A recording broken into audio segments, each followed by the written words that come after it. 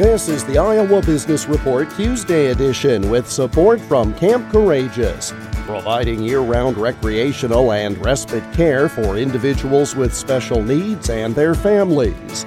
For more, go to campcourageous.org.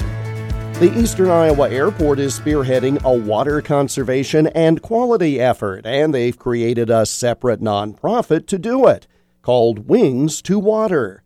Marty Lenz is founder and president of Wings to Water. So Wings to Water, as part of the airport, we have corporate social responsibilities, much like any large company out there. One of our key areas is environment. We're certainly an industrial complex. We're also the largest farmer in Linn County and have about 2,000 acres of land in corn and soybean kind of rotations. We sit on top of the watershed for the Iowa and Cedar River. So we take, environmental stewardship very serious. One way that we kind of look to really take it to a different level is we created Wings to Water. So the airport put the energy into creating Wings to Water about 3 years ago. And it was a pilot project here for the airport.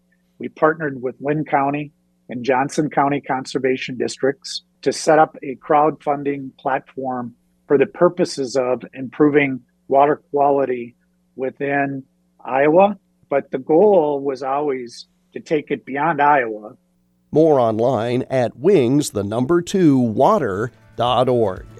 The Iowa Business Report is presented with support from Camp Courageous near Monticello, Iowa, celebrating its 50th anniversary with a 1971 VW bus raffle. For information and to purchase tickets, go to campcourageous.org. I'm Jeff Stein for the Iowa Business Report.